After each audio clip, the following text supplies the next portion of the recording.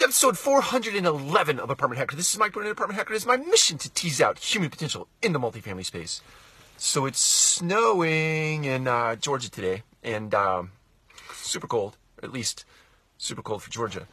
The thing I wanted to talk about today is designing a roadmap for a consumer experience or an employee experience, the talent or team member experience in your organization.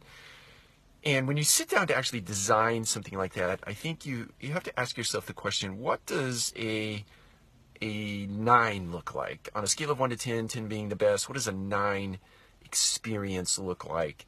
And then you have to ask yourself, what would it take to get yourself to a 10?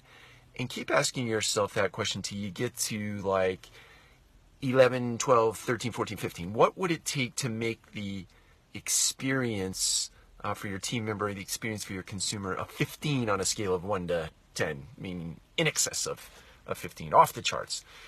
And lay those various things into a map and then sort of take a backwards look at where are we at today and what is it going to take for us to get to that 9, 10, 11, 12, 13, 14, 15, and then chart your course, lay down your plans, make sure that you budget for those experiences that will ladder up to that experience or that user experience in a sense that you are trying to achieve with your talent, team members, or your consumer.